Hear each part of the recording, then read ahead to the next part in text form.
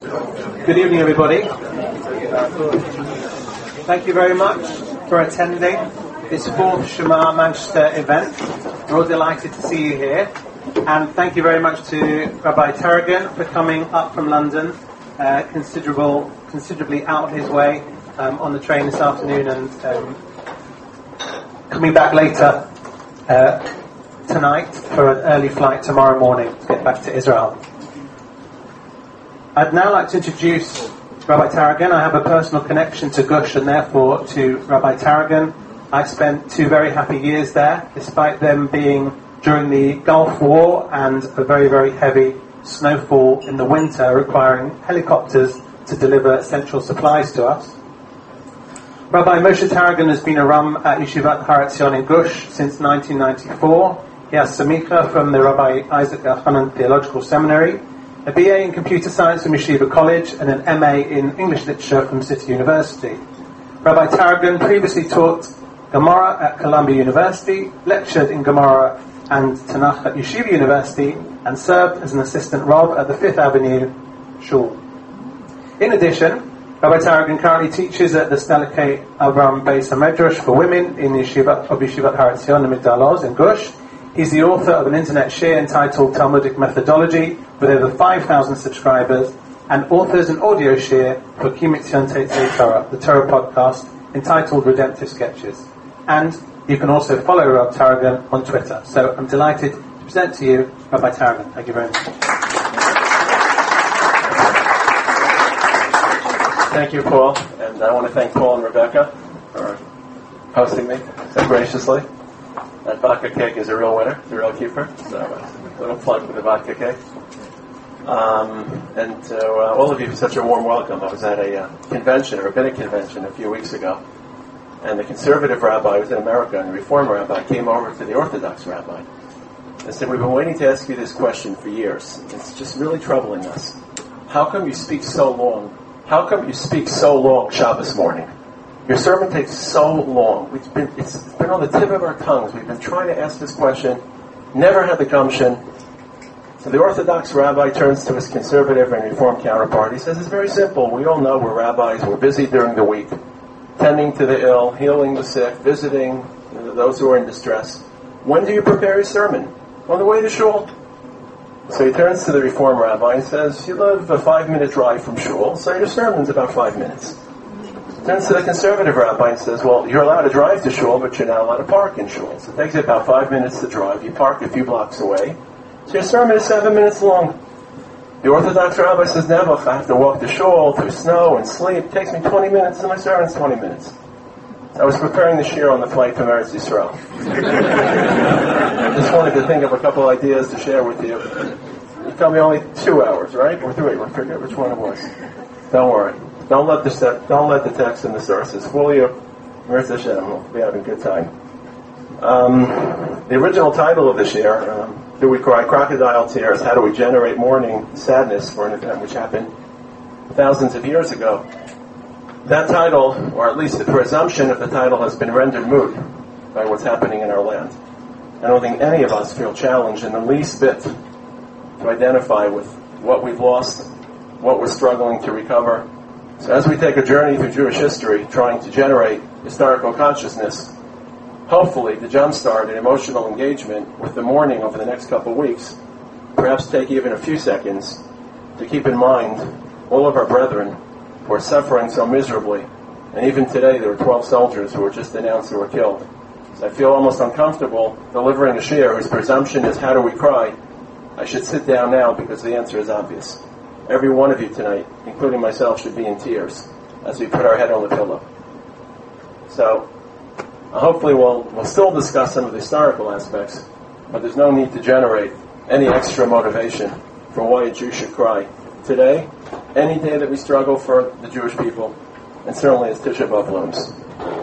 I also want to give a yasher koach to at least the 3 people who took me out. I'm sure there are others behind this organization, to Paul and to Jonathan and to Shimi, for jump-starting this wonderful organization, and for calling it Shema.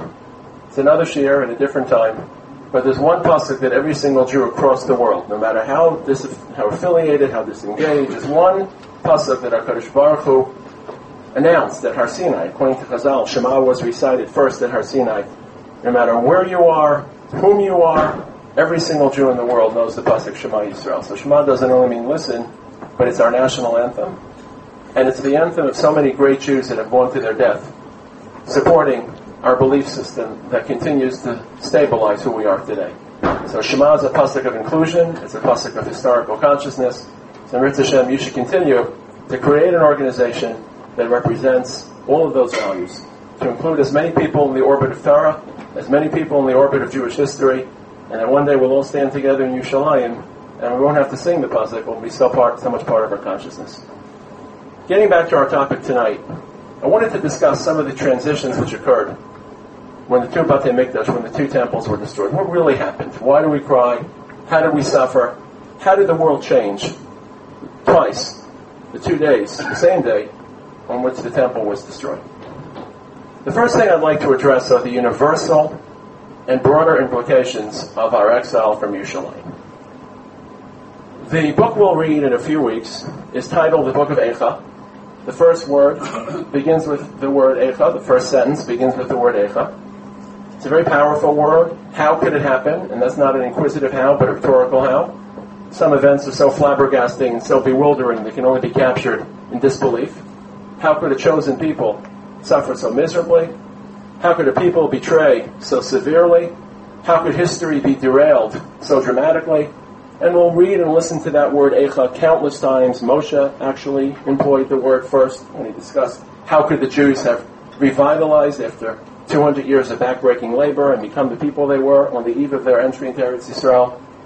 And Yeshaya used the word when he saw the Jewish people degenerating morally in Yerushalayim, Eicha Haisal Lizana, Kiryane Amana. And then finally Yirmiyah used the word to lament and to bemoan our fate. But the truth is, before Yirmiyah employed that term, and before Yeshaya employed that term, and even before Moshe Rabbeinu employed the term, HaKadosh Baruch Hu himself employed the term. Adam and Chava betray HaKadosh Baruch Hu's one instruction. They are lodged with one command to avoid the Eitz Hadas, the tree of knowledge. When they partake of that forbidden fruit, Hashem inquires as to where they're hiding. They're sequestering from Hashem. But the word he uses is not where are you, but he uses the word Ayeka. Ayeka is spelled the exact same letters as Eicha. Ayeka. Aleph, Yud, Chaf, Hey. According to our Chazal, he wasn't just inquiring as to their whereabouts, he was bemoaning the fate. He was announcing his own Eicha. How could this happen that my creatures have betrayed me and rebelled so rapidly? You will now be expelled. And when Yirmiyah repeats that word, he is simply invoking Hashem's original employment. HaKadosh Baruch Hu announced Eicha during the fall of man, and Yirmiyah repeated that same term when man fell again and exited Yerushalayim. And Chazal sensed this association between Hashem's bemoaning man's fall and Yirmiyah's bemoaning the Jewish nation's descent with a very interesting pasuk in Hosea. Just read a few of the sources. I'm not going to read every source. But if you take a look at Source Aleph, Part 1, the first line, the word is underlined. Towards the end of the line is a pasuk in Hosea describing our mutiny, describing our lack of fidelity. Source number Aleph, Part 1, line 1, Vehema ki Adam avru berit. Those Jewish people, the prophet is lamenting, they have betrayed my covenant, ke Adam. Of course we betrayed like a man, because we're human beings, we're not animals. What is that extra word, vehema ke Adam avru berit? According to Chazal, it associates the loss of Yerushalayim with the loss of paradise. That we lost a chance at perfection, the same way that Adam forfeited human future and human potential. So the cross references between the loss of Yerushalayim and the loss of Gan Eden are twofold. The same lament, Hashem says Eicha about Adam, and Yirmiyah says Eicha about the Jewish people.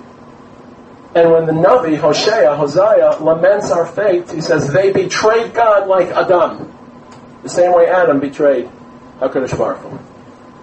What is the agenda of our Chazal by creating this cross-link between the loss of Yerushalayim and the loss of Gan Eden? They seem to be two completely different experiences. One is universal, about mankind in general, before there was a Jewish people, before history even began, in the Garden of Eden.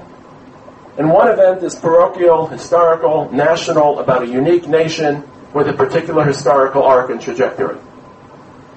The answer is as follows. And let me try to amplify the answer by sharing with you a story. Tomorrow, as you mentioned, I'll be getting on a plane early in the morning. Remember once spending about 18 hours in Chicago on a Sunday, teaching. I had a wedding that I had to ordain at. I had to attend the bar mitzvah, interviewing students.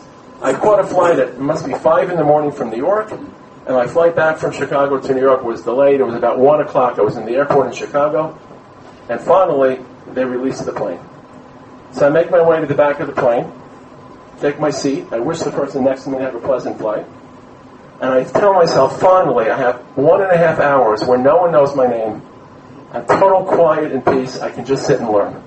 I've been working for 18 hours, serving HaKadosh Baruch Hu with every fiber that I can. Now I just have 1.5 hours to learn. So I open the book, I open my Gemara, and the person next to me starts to make small talk. He says, "What are you reading?" I said, "Ancient Jewish law." I said, "What's it called?" I said, "It's called the Talmud." I said, "Which topic are you studying?" I was learning Maseches Nida. So I told him, ancient Jewish hygiene. And then he said the 5 words I least wanted him to say. He could have said any 5 words in the dictionary. He could have randomized 5 words. He could have read 5 words in the phone book. He tells me, "Oh, don't worry, I'm a Jew." I said, "God damn it. I worked for you for 18 hours at the Baruch. Couldn't you sit me next to an Irish monk, a Buddhist priest, Karl Marx, an atheist, so on? Now I have to be Makar of this guy and talk to him. There goes my 1.5 hours of silence and serenity." So I started to make small talk with him. What does he do? He's a professor at MIT. I'm a Rebbe at Gush. Already we have something in common. I gave him some tidbits and hints about teaching. I asked him if he was a shidduch. He didn't. I tried to help him out. I took his number. It's not the shidduch crisis, even at MIT. And of course, I didn't engage him theologically because I knew that any aggressive or assertiveness on my part would be easily rebuffed. But somewhere over the Appalachian Mountains, there's a mountain range that cuts right through Chicago, the Midwest and the East. Somewhere over those mountains, he popped the question, "Rabbi, I always wanted to know." Really? "Rabbi, I always wanted to know what makes Judaism different." I haven't heard that question before. That's a newbie. I don't have the time to share everything I told him, but one issue I told him was as follows. Judaism is the only religion, the only major religion whose endpoint does not constitute conversion or elimination of the other. Islam's endgame is converting the entire world to Islam, to be Muslims, or to eliminate the heathen, and many of them, unfortunately, are acting upon that. Make no mistake about it. Christian eschatology suggests the same. Everyone converts, everyone commits to Jesus, or is eliminated. Most Christians aren't acting upon it at this stage. We have absolutely no interest whatsoever in converting others to Judaism. Our end game is to usher in a utopia which the entire world recognizes the presence of HaKadosh Baruch Hu that we've represented so courageously throughout generations, that our message of monotheism and morality is finally assimilated. And don't make any mistake, we're pretty close. From a historical standpoint, Christianity and Islam are absolute disasters because of the tragedies they've brought on our people. But from a theological standpoint, they're welcome developments. The Ramban said this. Rabbeinu Moshe ben Nachman, after he debated Pablo Cristiani, wrote a very famous sefer in which he tried to revitalize the fallen Jewish spirit after that failed debate. And he told them they should be happy that Christianity has lifted Jewish ideas, corrupted them, but spread monotheism throughout our world. I don't have the time to be a missionary in South America. So the Christians took care of that for us. And none of us have the time to be missionaries in Southeast Asia. So the Muslims and the Christians converted a world of heathens and pagans and cannibals and bloodsuckers. And they converted that world into rationalists, monotheists, moralists. When Mashiach comes, he's not going to have to conduct a complete overhaul. He'll have to rid Christianity of its vestigial paganism, and he'll have to rid Islam of its latent militantism. But aside from that, these are pretty true blends of monotheism. And I struggle with this because I live on the West Bank, and I'm a humanist, and I'm a universalist. And believe it or not, I truly see that every centimeter of Israel is ours and will be ours. I have to respect the rights of those who currently reside there, and I have to wrestle with that conundrum. How do I advance our national arc while still respecting the rights of others? But in my heart of hearts, I don't sense any clash between my parochial national agenda and my universalist sense of trying to improve this world. I'm trying to redeem a world on behalf of an entire world. And to be a chosen person is not to be bigoted, but to be chosen for mission on behalf of humanity. And our dream to achieve Mashiach is not a selfish one, but one in which the entire world sees HaKadosh Baruch Hu the way we see Him, and lives the life of nobility, dignity that we share, and that we treasure. And there's absolutely no clash between a national arc and a universalist agenda, because they dovetail. I'll put the mic down for a moment, because the two arcs converge. When our national history regresses, humanity suffers. That day that we left Yerushalayim, humanity was plunged into a dark period, because the Jews were no longer positioned and pivoted right underneath the Shekhinah as they should have been. And because the Mikdash ceased to operate, and the world was plunged into 200 years or 2,000 years of moral wandering and moral confusion.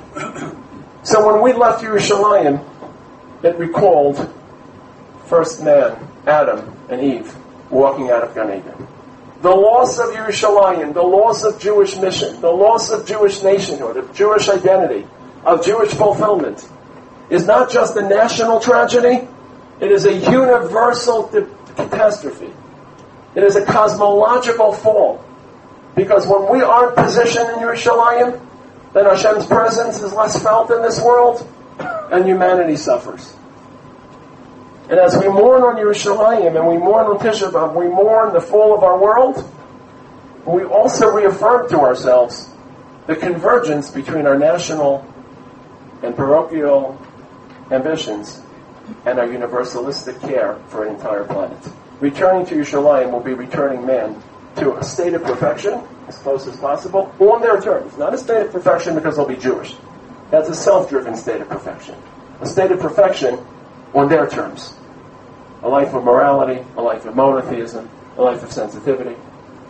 So Chazal's twinning of these two events is meant to draw our attention to the universalist tones of our being in Yerushalayim, and of course our exit from Yerushalayim.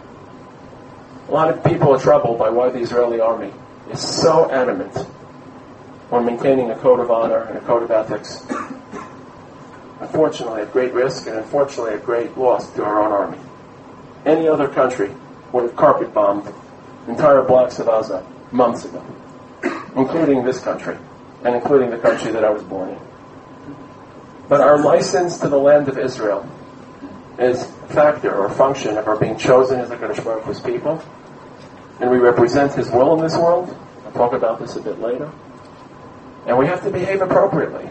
Now, I don't know where the balance is between moral consideration for potential civilian casualties and ridding this area of homicidal murderers. But that question resonates and haunts us deeply, because we're not just fighting a military campaign, we are reasserting our historical role in our historical land, and that warrant for that historical role is as representatives of HaKadosh Baruch Hu. We're only here for that reason. And if we represent His will in this world, we have to represent that will not only in times of peace, but even more so in times of war. So it's absolutely crucial that we conduct ourselves. Again, I'm not a bleeding heart liberal. I don't think that we should chas v'shalom excessively endanger our soldiers. But at least the dilemma is one which we face. My Talmidim face. I've spoken about it with them. Because we march into war on behalf of Jewish history. A few years ago, if you remember, there was the last time we went to Gaza. Excuse me for straying, but you wanted me to talk a little bit about the events. There was a story circulating about a mysterious woman who appeared and warned soldiers of booby-trapped homes, bomb-trapped homes. And he said, don't go into that building, it's trapped with bombs. She was wearing a turban, very mysterious looking, very ancient, Mid-Eastern. Then she would disappear. And indeed the house was booby-trapped. And then she reappeared mysteriously again. Don't go into that house, it's booby-trapped. And she disappeared. And finally one soldier grabbed her. What's your name? Who are you? Who are you? She said, I'm Rachel Imenu. I'm your mother, Rachel. And I've come to warn you, to protect you. So I was speaking at that point, I think it was in Los Angeles. It sounds like a question you can only ask in Los Angeles. I said, Rabbi, did this story really happen? So I answered them as follows. I said, if you don't allow yourself to believe a story like this can happen, you're a skeptic. A Jew lives in empirical reality as well as a prophetic one. And we are in touch with the concrete reality which envelops us, just as we are in touch with the invisible prophetic realm, which we inhabit, will one day inhabit in the afterlife, and we live in two realms, in two spheres. If you believe it happened simply because soldiers were telling the story, you're naive, because soldiers tell wonderful stories in foxholes. But the more important question to me, the only question, is not whether it happened or didn't happen. The more important takeaway is that's the story soldiers were telling. Because they had a sharp and clear sense that they were entering Gaza not to resolve some geopolitical dispute, not to rid the area of terrorists, but beyond that, because this is a battle on behalf of Jewish history, a battle which represented our own legacy, our grandparents who inhabited this land, and that Rachel was standing next to us. Real or imagined, it's irrelevant. Perception is reality. Real or imagined, that our soldiers fight and continue to fight, recognizing this is not just a battle. They're fighting on behalf of everyone in this room, and every single Jew whose courage and fortitude brought us to this point. So that's the first aspect which we mourn on Tisha B'Av, the fall of man as affected or as impacted by the fall of Yerushalayim and the fall of Jewish people. The second aspect of our world which changed dramatically and maybe indiscernibly is our ability to daven. I imagine if every one of you takes a moment to think about the last 6 weeks of your life, you probably have found that your davening has changed irrevocably. If there's one change that the experience over the last 6 weeks has rendered, that I think is irreversible, is we all know how we can daven. We discovered parts of ourselves, recesses of emotion, deeply nestled within our souls that we didn't know existed. Each in their own way, each in their own fashion. And I can certainly tell you that those tefillos had an impact. I don't know how, I don't know what form of impact, but they had an impact. I believe some of that impact helped us the last 2 weeks avoiding the potential casualties of 2,000 rockets. I can't imagine that if our tefillos are ascending to heaven and our enemies are trying to use the heavens of Israel, can you believe that? The heavens of Israel to defeat us. That's impossible. There are certain things that can't be used against the Jewish people. One of my teachers, Rav Amital, a man who changed my life, to make sure that we're heading up to the right sources. So Rav Amital, who changed my life, my Rosh Hashiva, whose yahrzeit is coming up, this all happened to know, and of course all of your wonderful children got to meet him. I remember in 2003, 30 years after the Yom Kippur War, and the yeshiva lost 8 students in the Yom Kippur War who went to their deaths from the base medrash of the yeshiva. Rav Lichtenstein, Rav Aaron Lichtenstein, one of the Gedolei Hador, was standing at the door of the yeshiva as the boys filed out on Yom Kippur, knowing they were going to their death because the first wave of soldiers had to be thrown at the Egyptians as a wave just to deter and to delay them so that the reservists could gather and organize in the back. Rav Lichtenstein was standing at the door handing out rolls of toilet paper because these were students who would be tank commanders, and when you're in a tank you can't exit the tank to relieve yourself. You have to take care of your needs in the tank. And they were unaware of this, so he was handing out toilet paper as they walked by. Could you imagine receiving a roll of toilet paper from the Gadol Hador? So 30 years after losing 8 of his students, Rav Amital was talking to us on Yom Kippur, and he said, I'll tell you why we won the Yom Kippur War in ways which were absolutely miraculous. The 6-Day War was our initiated war. 73 War, we were caught with our pants down, totally surprised. It's an incredible miracle because of the national mourning that surrounds that day. And every year in Israel, as the Yom Kippur War anniversary resurfaces, we engage in a collective moral inventory. How are we surprised? What happened? Can it happen again? Incredible miracles, because we could have lost it in 73. I don't have to tell you. And he said the reason we won that war, he listed several reasons, but the reason I remember he was crying tears. Tears are rolling down his cheeks. He says the thought that the holiness of Yom Kippur could be exploited against the Jewish people was simply unacceptable in heaven. They thought that they dared to attempt to employ Yom Kippur against the Jewish people. A chutzpah. This is our day. This is our gift. You can't defeat us in Yom Kippur. Hashem wouldn't allow it. I feel the same thing about the missiles. Hashem gave human beings the earth, and Hashem inhabits the heavens. Hashemayim shemayim Hashem v'aretz nasam v'nei adam. We have the right to pierce and to travel through the heavens as we do, as long as it's productive and constructive. But to use Hashem's realm against His people, and to employ the heavens of Eretz Yisrael that have been literally saturated with tefillos for the last 6 weeks, is inconceivable. Hashem couldn't allow it to happen. It's inconceivable that those heavens that have been receiving our tefillos. But sometimes our tefillos are effective, and sometimes they're effective in ways we can't anticipate or explain. That changed the day we left Jerusalem. Let me share with you the following story. Source number Bays, part 4 towards the bottom. Let's start with source 3 and we'll move our way to source 4. Amar Rabbi Elazar, source 3. Miyom Shechara Beis HaMikdash. The day that the Mikdash was destroyed, Nin Alu Sharei Tefillah. The gates of prayers were locked. And then Rabbi Elazar repeats himself, but perhaps a little bit more dramatically. Miyom Shechara Beis HaMikdash Nifseka Chomas Barzel Ben Yisrael Lavim Sheva Shemayim. An iron curtain began to divide the Jewish people from HaKadosh Baruch Hu. When the Beis HaMikdash was standing, our encounter with HaKadosh Baruch Hu was more intimate, was more direct, was less fraught with complication. It was spatial, geographic, ceremonious. It was national.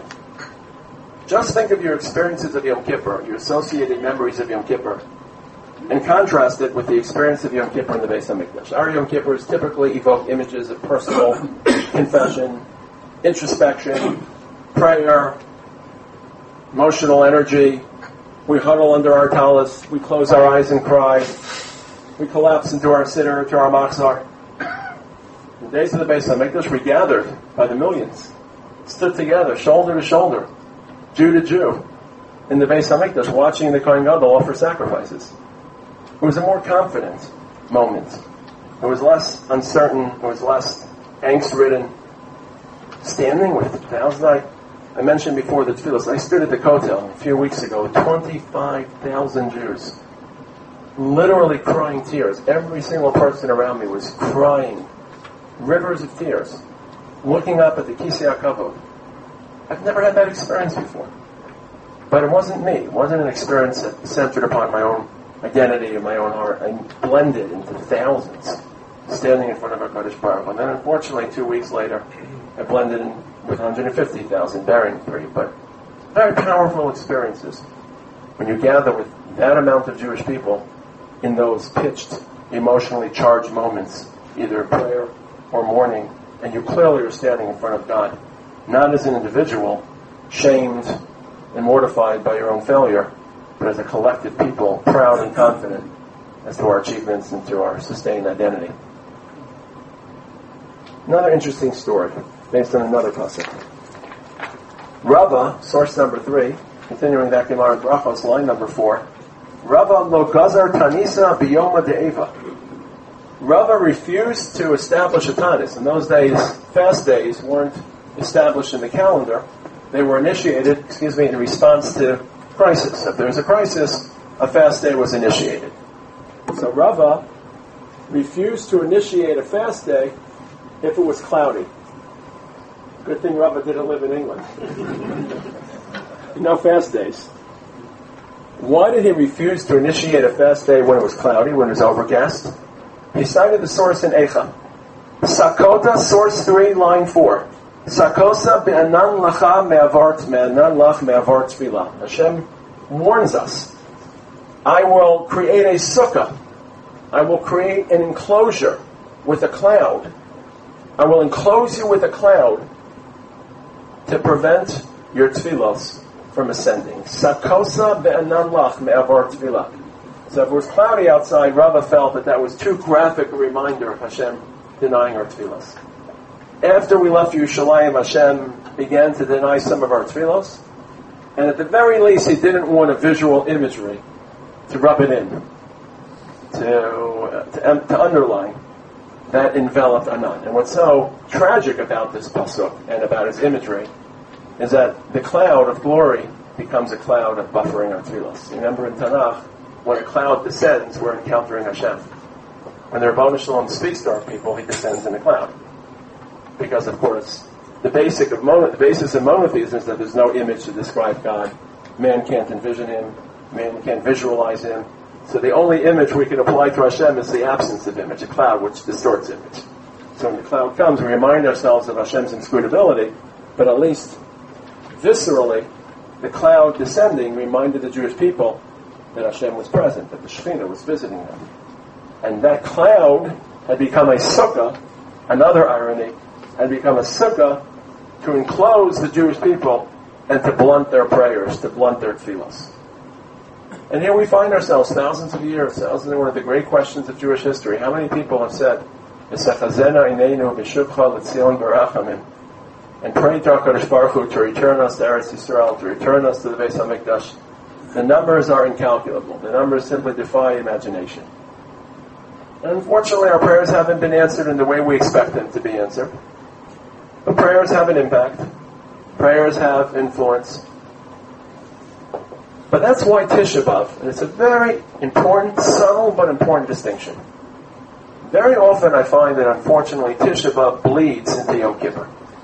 What do I mean that Tisha B'Av bleeds into Yom Kippur? Tisha B'Av is not a day of tshuva. It's a day of mourning, of embracing the trauma and suffering through the experience. Think for a moment. I don't want to make it too personal, chas v'shalom. But think for a moment if you suffered a tremendous tragedy. Think of the worst tragedy you could suffer. What would it be like if your immediate response is, how can I rectify it? What can I do? Tragedy? You cry. You mourn. You wail. You crawl into a corner and you just absorb the shock and the trauma. An immediate response, how can I do tshuva? What does this tell me about my life? It's so clinical. It's so sterile. It's cavalier. Indifferent to the suffering. You just suffer. And too quickly, because of our inability to mourn, we shift into tshuva mode. What chatayim can we possibly locate? Tisha B'Av is a day of avelus, not tshuva. And part of our avelus is recognizing the inefficacy, too harsh a word, the limited effectiveness of our tefillos. And that's why on Tisha B'Av we scale down our tefillos. You'll notice on Tisha B'Av we don't recite slichos. Slichos is a tshuva prayer, no slichos. We don't recite Yud Gimel Midos HaRachamim. In a few months, Hashem, Ki Arachum Mechanon Erech Abayim will be screaming to the heavens day and night. Not once. It's not a day of slichos. It's not a day of tefillah. It's not a day of tshuva. We're just absorbing the loss and at least symbolically acknowledging that part of that loss is our inability to stand in front of HaKadosh Baruch Hu the way we once did, nationally and spatially. If you pay attention in a few weeks, you'll notice that there's a Kaddish which is recited after Shemona Esrei. And that Kaddish is different from every other Kaddish because it includes one paragraph which is unique to the conclusion of Shemona Esrei. It's called the paragraph of Tiskabel. In Kaddish, right after we finish davening, we recite a paragraph, Tiskabel tzilosanu v'oson dechol beis Yisrael.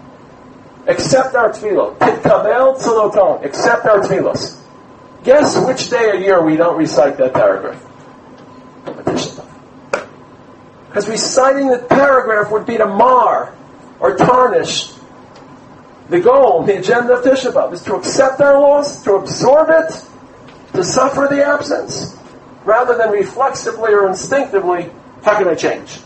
It's a very thin line. Perhaps the second part of Tisha B'Av, as I'll discuss a bit later, allows more of a tshuva consciousness. But the night of Tisha B'Av is not Yom Kippur. It's not a night of slichos. It's simply absorbing our loss. This is the day that tefillos became so much more complicated. My son is very close with the two of the three boys who were killed a few weeks ago. He goes to the same school. He's in their grade. So we became close to the experience. We suffered along with him and him. We visited the families. In my opinion, the mother, one of the mothers, and all the mothers, was just absolutely outstanding. We all just saw three women simply raise the dignity and discourse of what it means to be a Jewish mother. So I'm crying even thinking about their image. And one of the mothers, Naftali Frankel, Zichrono Livracha's mother, Rachel, did something incredible. Incredible. I think her merits in many fronts are clearly accelerating our national march to Yerushalayim. Let me take you back about 8 years ago. 8 years ago, we relocated 8,000 Jews from Gaza, the Sharon plan, in the summer, right around now.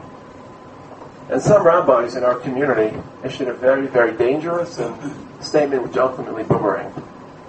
They announced it's not going to happen. In Hebrew it was called Hayo Lo Tihiyah. Hashem can't let this happen. He won't let this happen. They were guaranteed it wouldn't happen. I was so troubled by this statement. 70 years after the Holocaust, if Hashem can allow the Holocaust to happen, He can allow 8,000 Jews to be relocated by their own. This isn't a political statement, even if you feel it's the worst catastrophe in the history of the state of Israel. And you know what happened? The day of the expulsion, thousands of children in our community woke up with a theological crisis. Because we were guaranteed the divine will, and that guarantee proved to be fraudulent. There are children today in Israel that are 24 and 25 and 26 that are struggling mightily with their religion and their belief system, in part because of that experience. And this woman spared thousands of children. She was at the Kotel for one of the prayer services during the period we thought the children were still alive, or we hoped they were still alive. And she issued a very terse but powerful statement to kids. She said it, I think it was directed, I don't remember what age group, but figured 12, 13-year-olds, so she spoke in their language.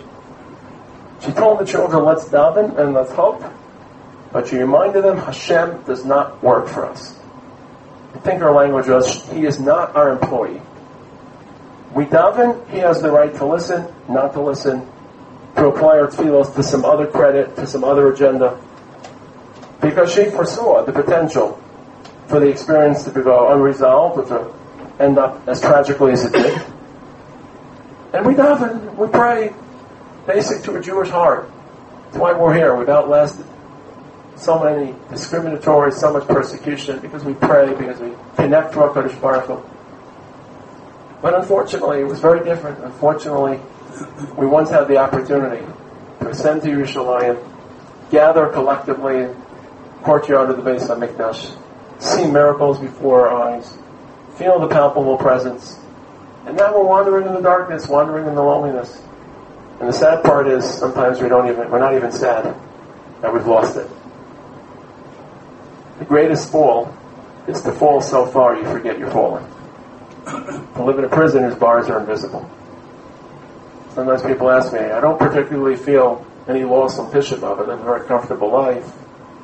Financial support, financial influence, family, Western civilization, freedom of movement, freedom of operation, Jewish pride, Torah. What should I cry? I think that was the title. Do we cry crocodile tears? So I find myself, because I struggle with this myself also, if you can't cry for the Mikdash, cry for yourself. Cry for a personality that can't even yearn for the Mikdash because we've fallen so far. If I could put a pill on the table, and that pill would magically render your consciousness into that which sorely misses Yerushalayim and sorely recognizes the deficiency of our world and sorely yearns and longs for a different reality, would you take that pill? Imagine you would. So we're human beings, and we're caught in the fabric of our day-to-day. So if you can't cry honestly and authentically for a world that doesn't draw you, at least cry for having lost the appetite for that world and being so far fallen, as we all are, that we sometimes have to remind ourselves that we're fallen. That's the second change which was wrought on the day of Tisha B'Av. Not just the loss of paradise at a universal level, but the loss of the ability to pray.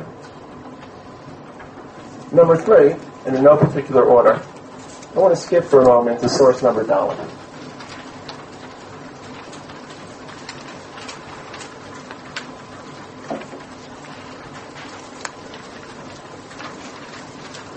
I mentioned before my Rebbe Rav Amital. Don't know how many of you actually pulpit in. I know Sharon and Warren's children probably told stories, some of them, right? The older children probably had. Very special person. Taught us to think fresh, not just to think in stale conventions. One of my favorite stories is he once told us, just to show you how he forced us to turn our heads on a pivot and think about things from fresh angles. He once told us, you know how people say, at first I tried to change the world. Then I realized that was too difficult, so I tried to change my family. Then I realized that was too difficult, so I just resigned myself to changing myself. So Rav Amital used to tell us in his inimicable fashion, shtuyot, shtuyot, that's not the way it goes. That was his way of dismissing stale, conventional thought. Shtuyot, shtuyot. You know what really happens? First people try to change themselves. When that's too difficult, they try to change their families. When that's too difficult, then they try to change the world. That's really the way it works. We used to call it in yeshiva, ifcha mistaber. If you see it from the reverse angle, then you're hitting the truth. As we get caught in pre-established patterns of thinking, you've got to turn your head sometimes to see the truth. One of the things he taught me was as follows. I mentioned I was with Shimi and Paul and Jonathan at dinner. So I come from a Haredi background. I was schooled in the Haredi world till 12th grade. I have a very powerful memory when we used to attend sporting events or museums or public areas. We were lessoned before the trip, act appropriately, don't scream, don't be wild, don't be a Chil Hashem. Chil Hashem. My image of Chil Hashem was causing Gentiles to disrespect Jews and Judaism by my behavior. That was my world of Chil Hashem. And then Rav Amital taught us it's a whole different playing field of Chil Hashem. We are HaKadosh Baruch Hu's people. His presence in this world is represented by us. And as the Jewish people at Nas, not just how we act in a museum, but as our people rise and succeed, His presence augments. And as we decline and suffer, His presence regresses. And that's the Chilul Hashem. By hitching Himself to our people, His fate in this world, Hashem is universal, Hashem is infinite, but in this world, His presence is marked by our nation, and its arc, and its triumph, and Chas v'Shalom, its failures, and its suffering. At all levels. He used to tell us, why were we redeemed in 1948? Did we deserve it? Who knows? I can't stand here and tell you that we are more deserving than the generation of the Chassam Sofer, or the generation of Rabbi Akiva, or the generation of the Rambam. But one thing I can tell you, that in 1940, the single greatest Chilul Hashem was perpetrated since the destruction of the temple. Because throughout history, all the pogroms and all the inquisitions and all the expulsions don't even begin to match up to the systematic elimination, the attempt to systematically eliminate the Jews in the streets of Europe. In 2.5 weeks, we'll gather, we'll sit on the floor, and we'll bemoan the fate of the 3 Franco-German towns which were pulverized during the Crusades, the First Crusade in 1096. Mainz, Worms, and Spires. Magens, excuse me. 1096, the Crusaders marched through Franco-Germany, and they eliminated these towns. And there were 3 kinos, Acharisha, Menevedabera, Esnavidima. Does anyone know historically how many Jews were murdered in that spring of 1096? It was savage, it was brutal. How many Jews actually lost their lives? Uppermost accounts, max Maybe 2,000-3,000. Maybe. We don't tolerate any Jewish loss, or any loss for that matter. But if we recite 3 kinos on Tisha B'Av for 2,000 people, how many kinos must we recite for 6 million people? It's endless. And a Chilul Hashem of that magnitude required some response. One thing he taught us was never to wrap your head around the Holocaust. It's too big for human comprehension. It defies the human imagination. So those who trade off the state of Israel for the Holocaust, it's not morally repugnant. It's simply intellectually dishonest, because the Holocaust is too large an event to be processed by the human cognitive experience. It's too large. It's too beyond us. But think of the plight of the Jewish people in 1945, and think of where we are now. Think of the country we've assembled in 67 years. Think of the pride. I'll talk about this a bit later. Unfortunately, the verbal assaults we're suffering, I'll talk about this later in the media, but in general, democracy, the 2 proudest moments for me, the last 5 years in Israel, I was so proud to be an Israeli citizen, was when Moshe Katsav, a former prime minister, was indicted for rape. And the second one, I forgot, it was only too many, unfortunately. The other moment. Who else was arrested recently? Olmert. This was before. National figure. Why am I so proud? Because what happens in Egypt and in Syria and in Iran when police chiefs rape women, as they do every 2.3 seconds in Egypt, or when people's rights are abused? Nothing. It's swept under the carpet. And we've built a democracy durable enough to indict a president. And the president has hot shows and strings of influences. And that's a sturdy democracy. And we're to be proud of the democracy we've established. I forget what other event reminded me of how firm our fledgling democracy has proven to be. That a small country surrounded by homicidal maniacs, gathering 52 different dialects without any natural resources, fissured by different cross-sections of Ashkenazi and Sephardi and Dati and non-Dati, fighting successive wars. And look at the country we built. We represent HaKadosh Baruch Hu, and the presence of HaKadosh Baruch Hu in this world is so much more palpable than it was 70 years ago. Unfortunately, that day, which we lost to Yerushalayim, the heavens went dark, and HaKadosh Baruch Hu disappeared behind the veil. That's what a Chilul Hashem is. A Chilul Hashem is not a Jew speaking too loud in a museum. That's a Shander. And maybe our parents were obsessed with the Shander effect. A Chilul Hashem is, how are we faring as a people? And how are we representing HaKadosh Baruch Hu in our world? And that's what he taught us. To live your life as part of that divine narrative, and to live your life as part of the people with a larger narrative at stake. So we'll read in Mirz Hashem, in Eicha, source number Dalet.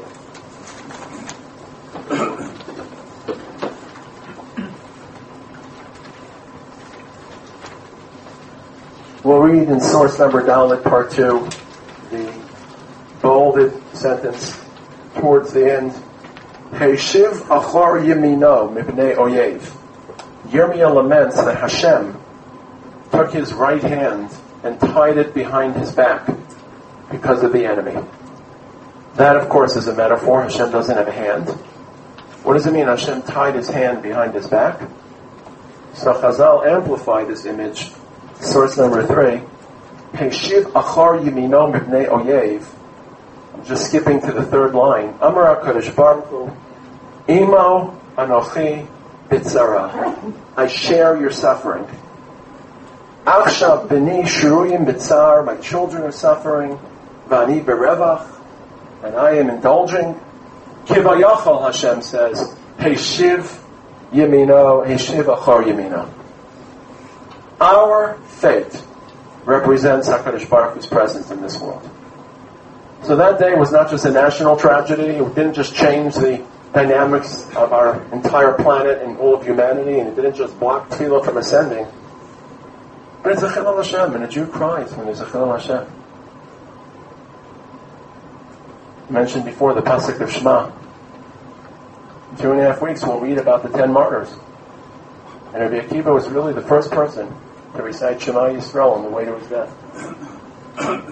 How many Jews have been brave enough throughout history to recite that pasuk when that opportunity was thrust upon them? We don't have a death wish. We don't seek martyrdom. But when it's thrust upon us, we don't flinch. We don't flee. Every Erev Yom Kippur, I visit the graves. I make my rounds in Har HaMenuchot. Visit my family's graves. Visit, I should mention it, since I'm in this country, I visit the grave of Yoni Jesner. I think probably people still remember. He was a student of mine. He was killed in a terror incident in Scotland. Then I visit the graves of a family of Dutch immigrants. It's a very hard name to pronounce. Schwitzspuler. Because a friend of mine told me the following story. This family was caught in the Sbarro's pizza shop, a bombing Thursday afternoon. And a friend of mine's daughter was caught in that same bombing. She survived, Baruch Hashem, and he was with her in the hospital Friday night, reviewing the Parsha. His 14-year-old daughter. She kept asking, Abba, what happened to that family? What happened to that family? And his father didn't want to expose her to additional suffering. He was a kid. Read more, read the next passage. Finally, she was persistent. Abba, what happened to that family? What happened to that family? Why must you know? She says, Abba, because I was lying in the pizza shop, bleeding, and I saw a little boy next to me dying. And I heard him call out to his father, Abba, help me, I need you, I'm in pain, I'm hurt. And I heard and saw the father turn to his son and say, I can't help you, I'm in flames, I'm burning. But I want you to hold my arm, hold my hand as tightly as possible, reach out, grab my hand, and let's recite Shema together. And ascend to Shemayim together. It wasn't just Rabbi Akiva who recited Shema on their way to Shemayim. I imagine there were a few Shema Yisraels, more than a few recited this past weekend and this morning in Eretz Yisrael. It's a big schus to be part of an organization about that pasuk. That's why we live. We were put onto this planet to represent the Kodesh Baruch Hu, to represent the type of lifestyle that's shaped in His image, a lifestyle of dignity, a lifestyle of vision, of principle, of care, of respect, and to represent Him. And if we're called upon to represent Him with our death, then we don't gladly accept that mission, but we courageously accept that responsibility. So when a Chilul Hashem of the magnitude of the second Beis Hamikdash, or a Chilul Hashem of the magnitude of the Holocaust occurs, our lives have collapsed. Our mission is failing. Our purpose in this world is being reversed. Are we able to feel that sadness? Are we able to lock into that cycle of HaKadosh Baruch Hu's presence and recognize how much of a hit it absorbed on Tisha B'Av? Remember, in 1996, after Rabin was assassinated, Rav Amital was invited to become a minister of the then Peres-led government. Peres succeeded Rabin. And he accepted the invitation, much to the bewilderment of most of the national religious community. Peres? Oslo? Mr. Oslo? Mr. Peace Lover? Left-wing government? Anti-religious? And I remember he told us why he decided to join the government. He said, first of all, he believed that they were about to draw the lines and draw the maps, and he wanted to try to save as much of the territories as he could from within the government. But he also said, I've lived through the Holocaust, and I lived through the Chilul Hashem of the Holocaust. I never thought I'd see an equivalent Chilul Hashem. But sadly, that a boy educated in our system, this boy Yigal Amir, this man, was educated in our yeshivos. He went to Yeshivas Keren B'Yavneh, part of the Hesder movement. That he would assassinate a head of state that caused him such a Chilul Hashem. I have to do something to restore the pride of HaKadosh Baruch Hu. That a Rosh Yeshiva could be invited to be a minister in a government, that's the Kiddush Hashem. He thought it was. He was not interested in politics. He wasn't a sloganeer. He wasn't interested in positions of honor. The last thing he could care about was honor. But he felt that he had to restore Kiddush Hashem. That's part of what happened the day of Tisha B'Av. The descent of Hashem's Shekhinah. The Gemara tells us a beautiful story. Not about Rabbi Akiva, but about a child, a girl. Amar Reish Lakish, source number Dalit 1, the top of the last top of the second to last page, front side. Maisa be'isha achas v'tzafnas bas Peniel Shema. The girl named Safnas. Sha'akol tzofin b'yafya. Her name was Safnas because the word litzbot means to look. Some of you have visited Tzvat. Tzvat used to be a lookout tower, so that's why it's called Tzvat, because it looked out over the north.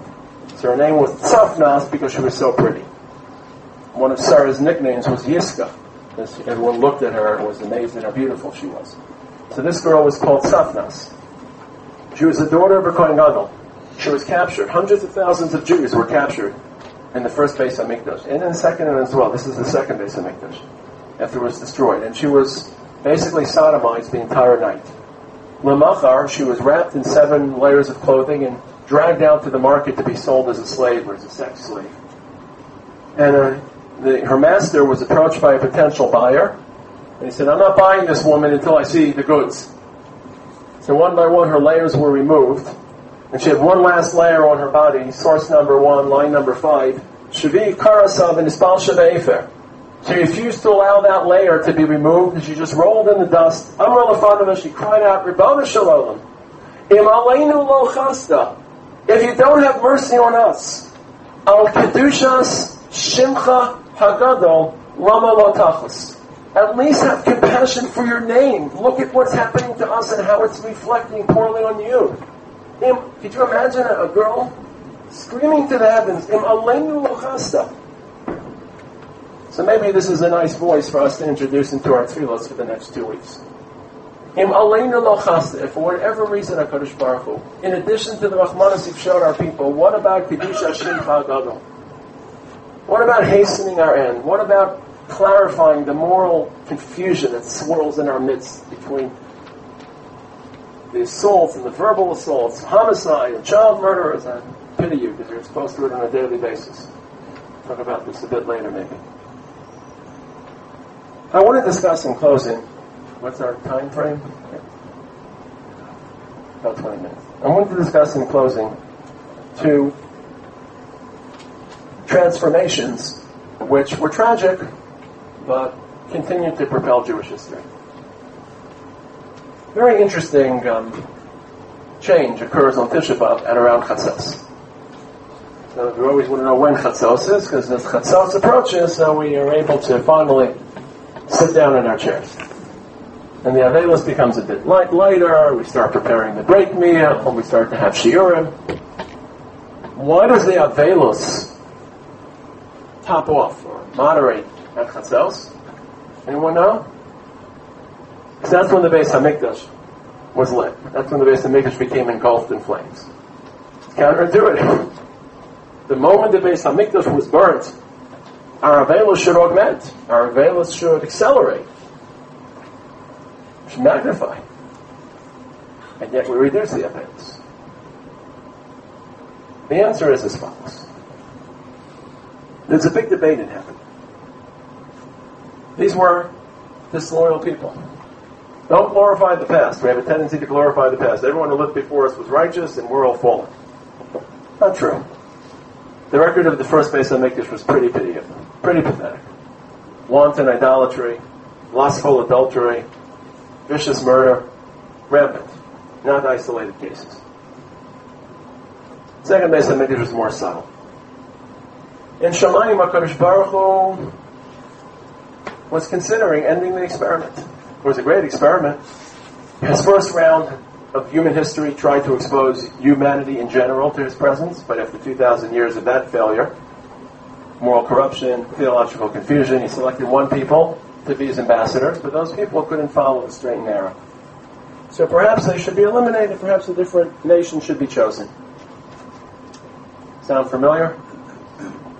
Jewish people are no longer chosen, God chooses a different people, a new Messiah. He was actually considering that. And there were voices in heaven that lodged that possibility. But there was a covenant that HaKadosh Baruch Hu signed with our Avos and Imos. And a covenant is not an oath, a covenant is not a pledge of allegiance, a covenant is a covenant. You're committed. But they sinned. They betrayed me. How do I respond to that? In heaven there's no rounding off of edges, of numbers, there's no ignoring reality. Hashem made the following decision. I'm going to spare my people and I'll take my building. I'll repossess. I won't imprison the default. I'll just repossess the building. The fact that the building was set on fire was a signal from HaKadosh Baruch Hu. I choose my people. I love you. I will never betray you. I'll never abandon you. But in response to your failures, I'll repossess your building until you deserve it again. That's why, at that moment, 12 o'clock, we don't really smile because it's Tisha B'Av, but I encourage all of you to have a little smirk, a little smile, because we're proud to be a Jew as part of an everlasting path. We'll take a look at part number Gimel.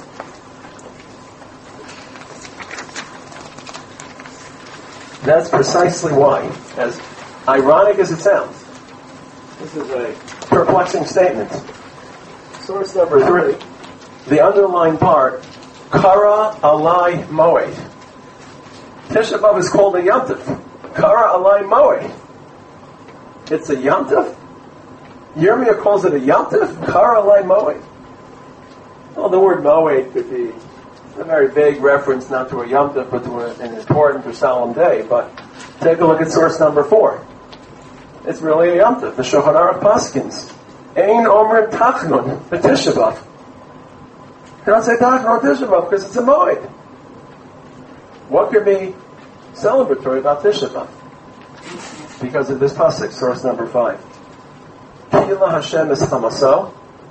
Source 5 is Taneicha. Hashem poured forth all of his wrath. Shafach Charon Apo. He spilled his ire. Vayatzes Eish. Not be Israel. He didn't set the Jewish people on fire. Vayatzes Eish B'Tzion. Vatochal Yisodoseha. And the foundations of the Beis HaMikdash were consumed in fire. I don't have enough time, but if you take a look at the Medrash, just paraphrase very quickly, source number 6. Mizmor li Asaf, it's a parak in Tehillim. Asaf sang a song. What was the song? Bo goyim ben achmasecha. Foreign nations have invaded your mikdash. That's a song? That's a lament. Source number 6, line 2. Mizmor? Bechia mi bohele. It's not a song. It's a cry, it's a wail, it's a moan. HaKadosh Baruch Hu, Kach Amru Asaf. Line number 5, source 6. HaKadosh Baruch Hu, Hichreves Mikdasho V'yata Yoshev U'Mizamer. Hashem destroyed the Beis HaMikdash and you're playing an instrument. Amalei L'kach Ani Mizamer. Why am I thrilled? Sheshafach HaKadosh Baruch Hu Chamaso Al Eitzim V'Yavanim. Because Hashem took out his wrath on Eitzim V'Yavanim. Important Eitzim V'Yavanim. Important sticks and stones, but yet replaceable. Wood, ramparts, stone foundations. That's what a covenant is. Covenant is commitment. There are times in our history in which we do not deserve Hashem's love and commitment. We acted out, we betrayed Him, and He adhered to that bris. And the same is true, the corollary. Here's Shemi's mic. Of course, it's a part of the night. Maybe you want to record this. Okay, here's the part that will get you in trouble because you baited me. So. If there were times that HaKadosh Baruch Hu loved us even though we didn't deserve it, then equally true, there are times we have to love Hashem even though He doesn't deserve it. And what do I mean He doesn't deserve it? Of course HaKadosh Baruch Hu deserves our love, but at least in ways that we can process. I can't imagine why we can imagine that He deserves it after the Holocaust. Of course He has His ways and His chachma that we can't understand. But there are times in our history we just don't understand. We can't imagine. We can't make sense. We can't process. At those moments we remind ourselves that's what a bris is. A bris is a covenant. All of us who Baruch Hashem have wonderful marriages know that that's what marriage is. It's a covenant. We love our spouses, but there are times we love them less. But we're equally committed to them. We're committed to that partnership. By the way, I think that young people today have a harder time understanding that as their marriages are so fraught with challenge. Because it's a covenant, it's a commitment. To be partners, to join together. Of course, you hope that every minute will be full of rapture and love and Hashem, but we're human beings. But you commit. And that commitment was concretized on Tisha B'Av. Of all days, Tisha B'Av, at our lowest. At our nadir. The lowest moment in our national history. HaKadosh Baruch Hu was smiling kindly on us and venting His anger on our homes. In fact, Chazal tell us that's why the first Mikdash was referred to as a Mishkan. Mishkan, phonetically, can be converted into Mashgon. A Mashgon is a foreclosure. Hashem already prophesies, these buildings that you erect, that I reside in, they'll be collaterals. I'll take them instead of punishing you. But remember, any person who takes a collateral expects to come back and once again reestablish the financial relationship. It's not just the punishment, it's the collateral. And we're waiting for the Rebbeinu Shalom to return our collateral and renew our vows and renew our relationship. So ironically, it was a day in which our relationship with HaKadosh Baruch Hu was secured. In many respects, there's not a share about Purim. But Haman's challenge was right after the destruction of the first Beis HaMikdash. So when you think of Tisha B'Av, don't forget that Haman occurred 50 years later, Purim. What was Haman thinking? What was he thinking? What was his thought pattern? He was a student of history. He knew only the people of God. He saw what happened to Bilam. He saw what happened to Sancherib. He saw what happened to Nebuchadnezzar. Only 10 or 20 years earlier. Haman was the first Christian. Not religiously. He was a Zoroastrian. But historically, he was the first person to lodge the following claim. You were a chosen people. But you abdicated it. And you lost your Mikdash. And now you're just amongst others. Yeshno am echad, mefuzar u'mefarad. Finish the pasuk. Mefuzar u'mefarad. Bein amim. Now you're bein amim. You're no longer chosen. Here's my chance. And Purim was another moment in which that covenant was reestablished. Hashem reminded us, where you are, I am. Every day we recite this in davening. Nirananav b'shua secha. We pray for your redemption. Nirananav b'shua secha. We pray for Hashem's. It's not Hashem's redemption. It's our redemption. Nirananav b'shua secha. No, Nirananav b'shua secha. We're waiting for you to be redeemed, HaKadosh Baruch Hu. What happens to us reflects upon you. The final element that changed that day, that's somewhat welcome, but only if it's taken in proper proportion, is a contraction of the religious experience, an important contraction. The Gemara says in Brachos, source number K, part 4. Hainu de'amar Rabbi Chia bar Ami mishmei de'ula miyom shechara beis hamikdash ein lo lakadosh baruch hu ba'olamo ela arba amos shel halacha bilvad. To be a Jew used to be about nation, identity, land, language, culture, politics, society, the whole gamut. Judaism is not just contained to a room and to a book. It's a holistic, suffusing experience. And we lost that. But one thing remained. And that's my second plain story of the night. Got on a plane one night, about 5-6 years ago, to Toronto. This was during the period of the swine flu epidemic. Remember? This is how people got on the plane during those periods. You didn't get too near anyone. You didn't look at anyone. You didn't talk to anyone. God forbid you should spread the swine flu. So everyone was very quiet on the plane ride. No one looked. No one talked. It was a small plane, about 70 people, living in isolation, solitary confinement. Plane got delayed, and as the plane's flying, I see these 3 young men sitting in the front row with their baseball hats on, clearly Orthodox Jews trying to conceal their Judaism. You know, the face like an accountant, round glasses. That's what I love when I go to Europe. I love watching people try to make believe. Oh, I mean, denim skirts are now in fashion. It must be. Oh, it's now fashionable to wear a kitchen towel on your head. Must be. Very laughable. Okay, obviously if you have to for safety purposes, but I'm not a big fan. So it's a different story. So I'm on the plane, and we land late in Toronto. It's one of those outboard planes where you receive your luggage on the tarmac. So we landed at 1:40 in the morning, and it was clear the plane's We had to stay overnight. All of a sudden, we all gathered together with our cell phones, started changing numbers. Here's what's kosher food. Here's what's a minion. You need a place to stay. People were looking at us like we were crazy. You guys know each other? You didn't sit together.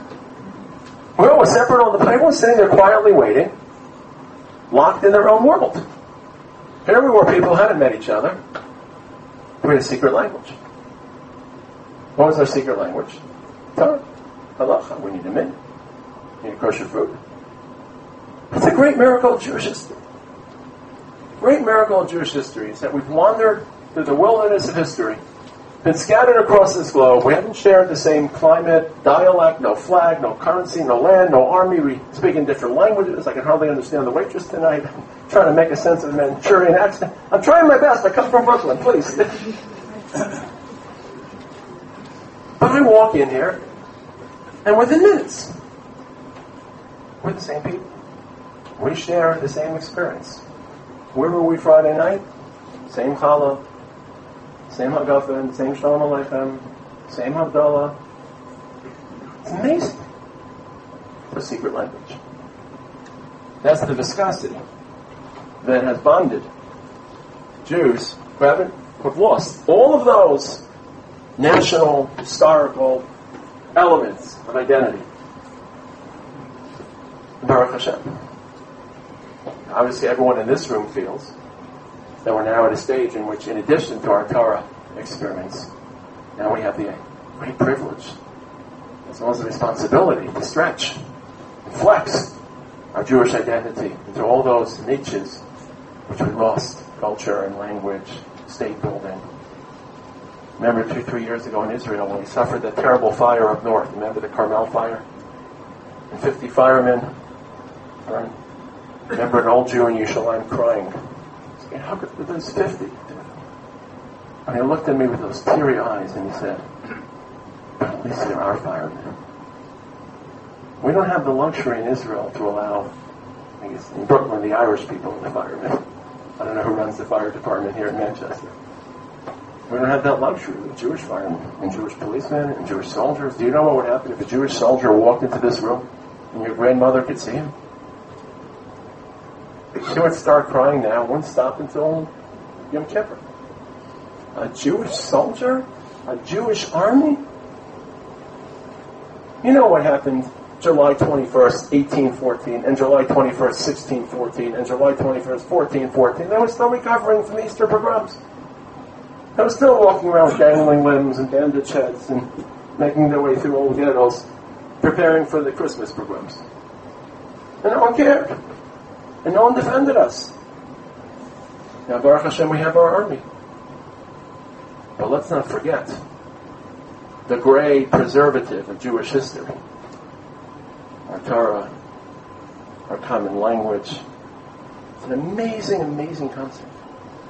As someone that travels all over. You walk into a community, you have a home. You have a family. You're not stuck in some motel with strangers. If only the guy knew why we're so successful at business. It's one thing. It's called Kiddush. We get together and we make business deals. Because business is based on trust. Oh, you're selling shmatas. I have a friend who needs shmatas, and you trust me not to betray you. Nishta Shabbos Geret, of course. The great secret of Judaism. Beautiful medrash. Source number... The last source we'll quote tonight. Source number 2, part A. There's so many beautiful midrashim. This has to be one of my favorite ones. Lemachar, kishayav oketz hagula. When we are finally assembled in Yerushalayim, we're so close. When we finally get there, Omer Lam HaKadosh Baruch Hu Yisrael. Hashem will tell the Jewish people, B'nai, Ani tamam mikem. I am shocked. Hechin tamtem li kol osam hashanim. How did you wait for me all these years? How did you believe in me? Hechin tamtem li. I threw everything at you, including the kitchen sink.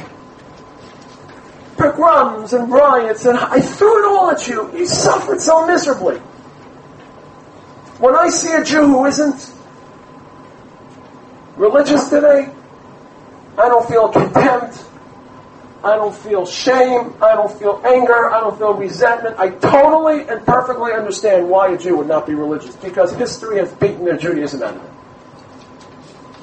How much can they take? Another pogrom, another Inquisition, another Holocaust, more suffering.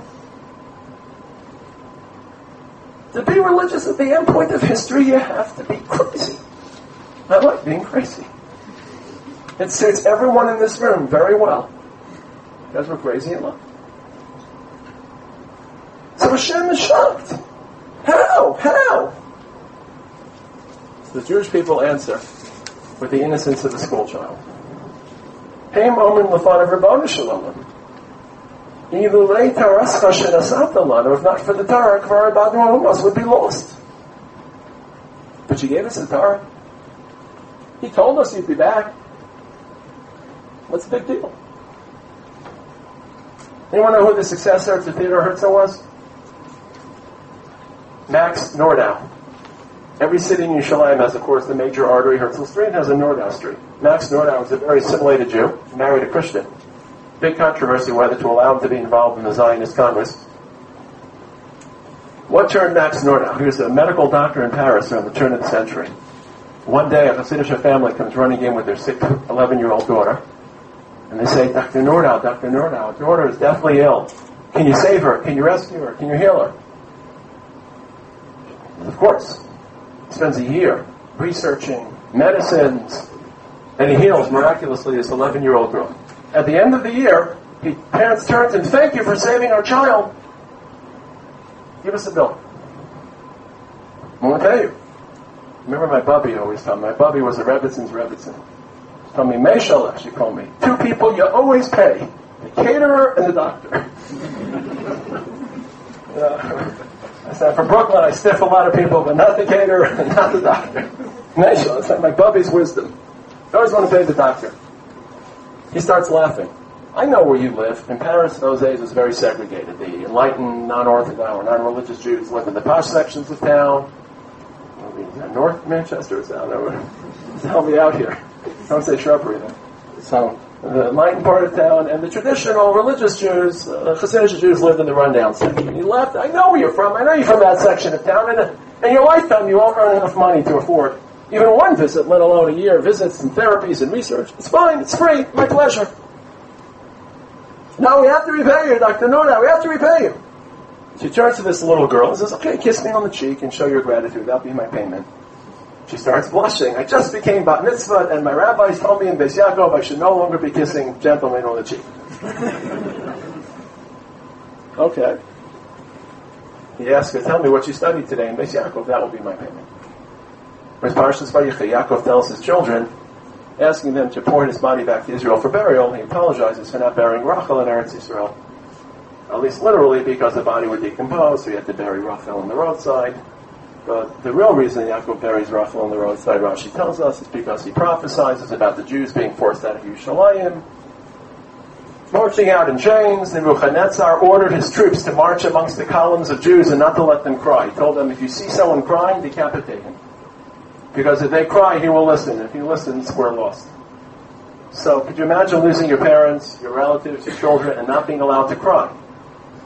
And we were only allowed to cry when we reached Bavel and the deed was done, which is why we recite in Tehillim, Al Naharos Bavel, on the waters of Bavel, Sham Yashavnu Gam Bachinu. That's when we were first allowed to cry. And the Jews would stop by the roadside and pray to their avos, and one by one Hashem would quiet them in heaven. Don't ask, don't challenge, you don't know, you can't appreciate, but there's one voice that day in heaven which couldn't be stilled. And that was the voice of Rachel, because of Rachel's heroism in stepping aside for her sister Leah. Hashem had to answer Rachel, and his answer to Rachel was, Meni kolach mivechi, you wipe your eyes from tears. V'shavu vanim ligvulam, that famous phrase, V'shavu vanim v'shavu, was first stated by Hashem to Rachel, as Yirmiyah records. So that is what this little girl told Max Nordau she learned in grade school that day. That's why Rachel is buried on the roadside. So Dr. Nordau turns to this little girl and says, tell me, do you really believe this is going to happen? You've lived in Paris your whole life. Your father lived in Paris his whole life. His father lived in Paris his whole life. Your grandfather, your great. Jews haven't been in Palestine for 1,800 years, and you think you're going to go back in Rachel? So this 12-year-old girl looks up at Max Nordau and says, of course I believe it. It says it in Rashi. It's Shnei in Rashi. So Dr. Nordau says, if a 12-year-old girl, the love between this people and this land is so deep that 12-year-old girls in Paris feel it intuitively, I want to be part of it.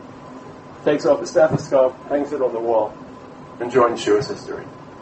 I think about that story when I read this medrash. Hashem tells us in the end of the days, how did you wait for me? Are you crazy? How did you maintain that faith? And we say, what do you mean? You told us to come. You gave us the Torah. You gave us that ability. Those are 5 of the shifts which occurred when the Beis HaMikdash was destroyed. 3 of them were absolutely tragic on a grand scale. 2 of them were tragedies which propelled Jewish history forward. Humanity fell because the Jewish mission wasn't aborted, it was thwarted and was deferred. Leaving Yerushalayim is tantamount to leaving Eden. Second of all, Tfilos became an entirely different experience. Space, encounter, rendezvous, interaction, in a very real sense, was replaced by internal prayer, solitude, a very complicated attempt for our tefillos to penetrate 7 heavens. There's 7 rakios. Our tefillos better be sincere. They are meant to penetrate those 7 heavens. It used to be easier. Finally, the presence of HaKadosh Baruch Hu regressed because the Jewish fate descended. But there were 2 favorable turnarounds amidst the tragedy. Number 1, our covenant with HaKadosh Baruch Hu was sealed. He poured his wrath on stones and on structures, but reasserted and reconfirmed his love for us. And finally, there was a contraction of Judaism. The Beis HaMikdash was replaced by the Beis HaMedrash. A national identity was contracted into a cognitive, experiential study, a pursuit of the infinite through the books, those yellow pages that are saturated with Jewish history. And now it's our challenge, with that tradition, to maintain that love for Torah. And Baruch Hashem, there's more Torah being studied in today's world than at any point in the last 3,000 years since the first Beis HaMikdash. It's an incredible time to be living. I'm not talking about the quality of Torah. I don't know if we'll be able to recreate Gedolim as we once did. But the spread of Torah? 70 years after the Holocaust, there were 90,000 people in a stadium in New York City celebrating the Daf Yomi. Unheard of. Unimaginable. I want to conclude just with one final statement. Unrelated to the share, but I think equally important. That's all right? 900 years ago, the community of Yemen suffered a double tragedy. The Yemenite Jews faced a false Messiah, followed by a pogrom-inspired Islamic fundamentalist movement forcing them to convert. This was in the 12th century, 200 years before the Spanish Inquisition. It wasn't driven by Christianity, but it was driven by fanatic Muslims. And they were demoralized. They felt besieged. And the Rambam penned the famous communique known as Igeres Teiman, a letter to the people of Teiman, otherwise known as Petach Tikva, a window of hope, from which the modern city Petach Tikva draws its name. It's actually in Tanakh, but Petach Tikva. The Rambam cited a verse in Isaiah 54. I'll recite the verse in English first. Any tool that's wielded against you will fail, and any tongue that rises to oppose you will be indicted. Kol kli yutzar alayich lo yitzlach. Any tool raised against you, any weapon will fail. V'chol lashon takum mitach la'mishpat tarshi. And any tongue attacks you will be indicted. The Rambam interpreted these 2 verses, or these 2 clauses, as follows. What are the tools and weapons that are assailed against you? Weapons, military aggression, persecution, they will fail. All the wars, all the persecution, all discrimination will one day subside. Kol clay yitzar alayich, any clay, any sword, any missile, any gun will fail. What could that second clause refer to? Kol lashon takum mitach la'mishpat, any tongue that rises against you in court.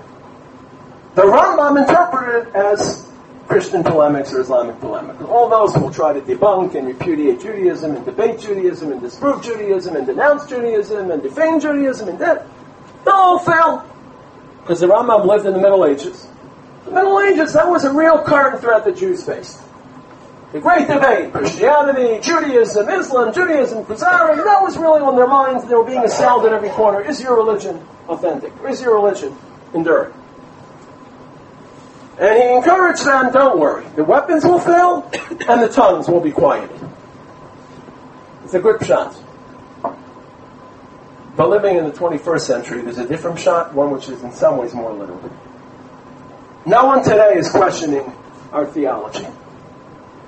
It's passé, it's post-ideology. We live in a post-ideological world. No one's going to debate Judaism versus Christianity. If anything, most of the academic world rejects the entire world of religion as being hocus pocus. I'll find great debates. Judaism, Islam, Christianity, who feels threatened or vulnerable? But their tongues are rising up against us.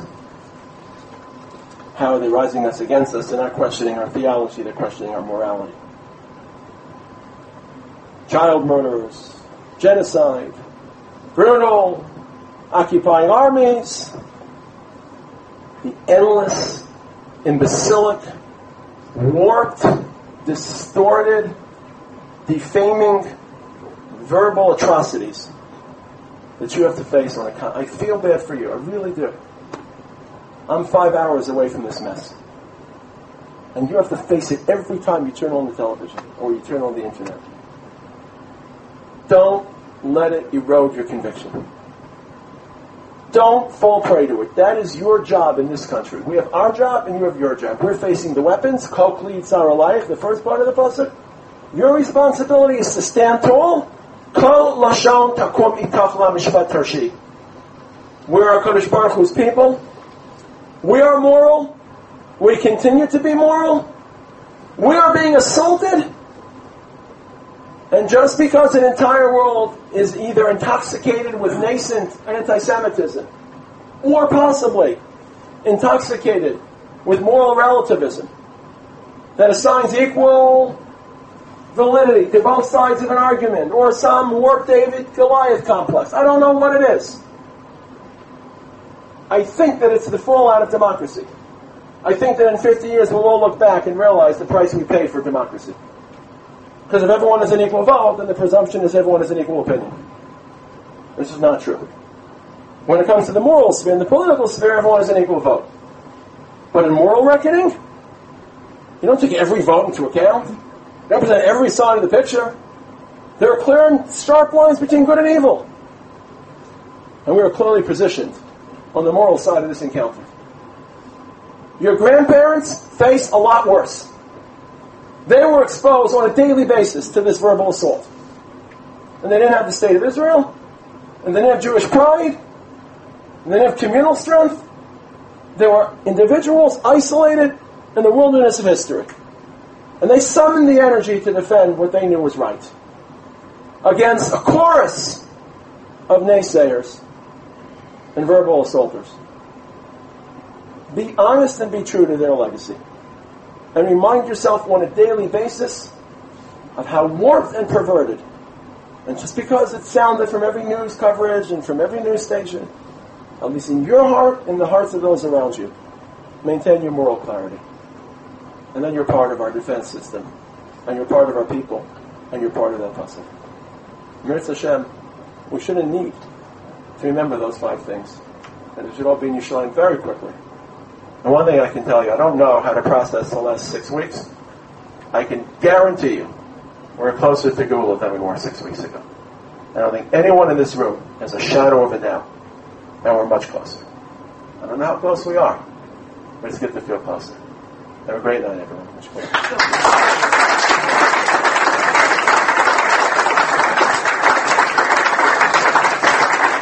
like to thank Rav Taragin for that hour and 20 minutes.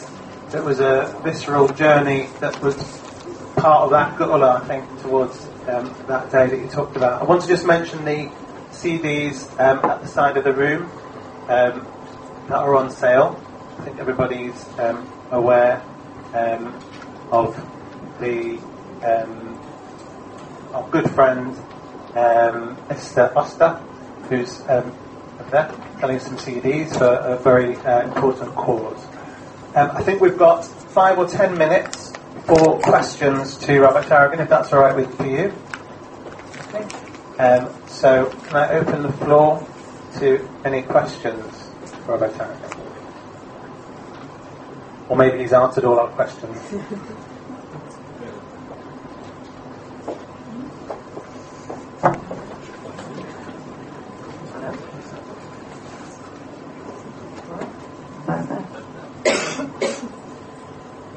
You're saying that Hashem took anger on stones, but a lot of people got killed as well, and a lot of people got exiled.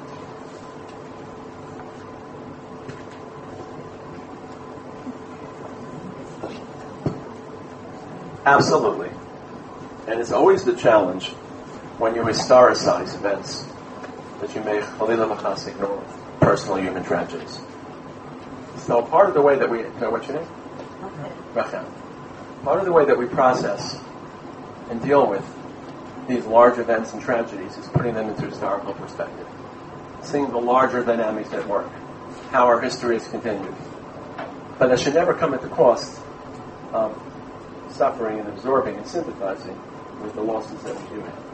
And we always have to find that balance. I was very conscious of this. I put out a lot of shiurim. I recorded a lot of shiurim during the 2 weeks that these boys were thought to be kidnapped, thought to be alive. And I was very conscious every time I spoke. I tried to hit the historical notes, what this means in the larger picture, what are the lessons, but at the very least, let's not overlook the fact that there are 3 mothers suffering and 3 parents suffering. But if you allow yourself only to be absorbed in the loss, and you ignore the historical ramifications, then I think you lose the process.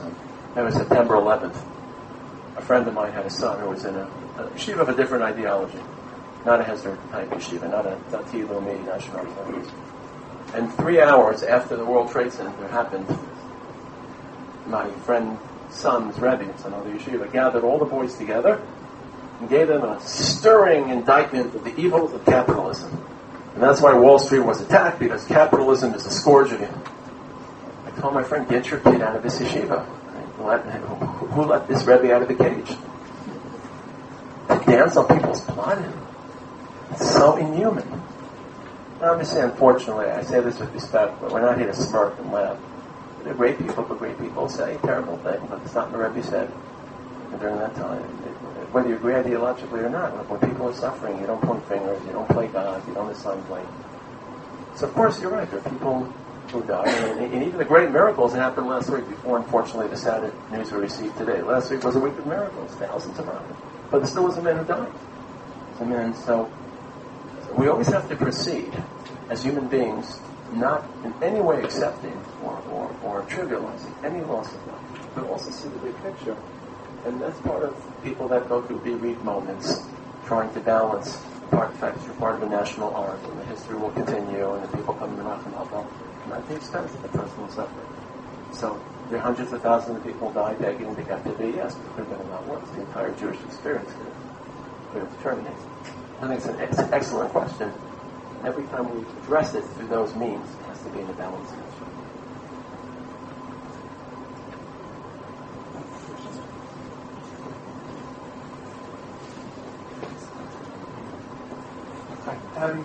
My question is, a lot of us have a problem understanding the concept of binyan based in Mikdash. Even if we can appreciate the suffering and the loss of the destruction, but in terms of thinking about the re-establishment of a sacrificial system, it seems to be part of an ancient world which we can't really identify with.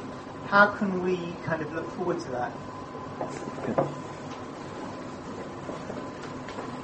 So the question was that so much of the Mikdash centered around ceremonious sacrifices of animals, and in the modern context, we have a very difficult time identifying it. Hence, it maybe buffers us from a deeper identification. So the issue itself was one of great debate. As you know, the Rambam felt that sacrifices would not be reinstated. The overwhelming majority of positions disagreed. And I alluded to this before. I think that we sometimes get trapped in our own conventions, and we deprive ourselves of healthy apocalyptic imagination. What I mean is as follows. Let me take your question over to a side, a less dramatic question. We daven every day.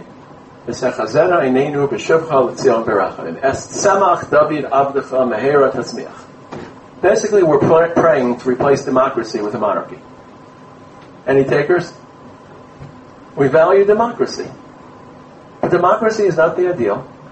It's the best form of government that we've been able to generate through human faculty, and we relish it, and we value it, and we protect it. We all know the ills and dangers of democracy, and we have to allow ourselves to dream and envision beyond human perfection, or whatever level of human perfection we achieve, and imagine a world refashioned by HaKadosh Baruch Hu that supersedes our own accomplishments. I think healthy apocalyptic, dividing your mind in two. Let me give you a different example. I know every male here wore tefillin this morning, Hashem, for 45 minutes. When the Beis HaMikdash comes, you'd still be wearing tefillin now. How would your life change if you wore tefillin every moment? A completely different landscape. So we're trapped in that fallen world that we try to perfect, and we have perfected, and we have to embrace. But we can't just assume that that's the ideal world, the only the world that our imagination can conceive or can construct. So I can't answer your question, but I don't think anyone can, because I'm trapped in the same reality you are. I've been taught that animal sacrifices are bloody and offensive. I'm not a PETA supporter, don't worry. Society for the Protection of Animal Rights, I'm not. But I'm trapped in the conventions. Now, what you have to be careful about is we have to operate within those conventions. Those of you who are old enough to remember Meir Kahane. Meir Kahane from the Jewish Defense League. So this was his card. That any Western value was really adulterating true Judaism and all these values of peace and people's rights, and the Arabs should be dealt with in the traditional way, the same way that Moshe dealt with you. And we accept these values as long as we live in a pre-messianic world. We try to integrate them in our own experiences. So I would not look kindly upon sacrifices today. But what happens in a world in which Hashem's presence is so overwhelmingly visible and so palpable that hearts turn? If I ask anyone in this room to wager a bet, do you think that 13 million Jews will one day be Orthodox? Of course not. It doesn't look to be in the cards. I don't want to read the tea leaves, but that's what we believe. So obviously there are events. Give Hashem a little credit. There are events that HaKadosh Baruch Hu can introduce that intervene in our reality, reshape it, and provide a different one. I remember a couple of years ago, after the tsunami in Japan, it speaks to your question. I was interviewed in a radio station for a rabbinic voice. So I spent 20 minutes describing the suffering and the empathy. Obviously that comes first before any broader consideration. But I said I was intrigued to look at the Google Earth pictures of that island or that part of Japan before the tsunami and after the tsunami. And it was just eerie. The pre-tsunami satellite pictures of buildings and roads and power lines. And how long does a tsunami take? 30 seconds? You completely shade the entire area. And it just reminds us that as believers, apocalyptic events that completely alter our reality as we know it occur. Now, too much apocalyptic thought is escapist and is counterproductive. You can't hide in apocalyptic fantasy. But you can't deny that some of the prophecies, and there's, I'm sorry, I didn't know what's your name? Well, it's a great debate, for example, that lions and cats will get along in the end of the day. Some take this metaphorically, but some take this literally. So our reality is not the only reality, but it's our reality. And we have to process and succeed within our reality, but not deny the potential for a different reality to be introduced. And the same thing, I can't explain to you sacrifices, but I won't deny to you the possibility that we'll recognize the importance of sacrifices. We'll call it a night there. We're going to have Mariv over there in about 5 minutes. So if you could once again show your appreciation for Rabbi Taragin. Thank you very, very much.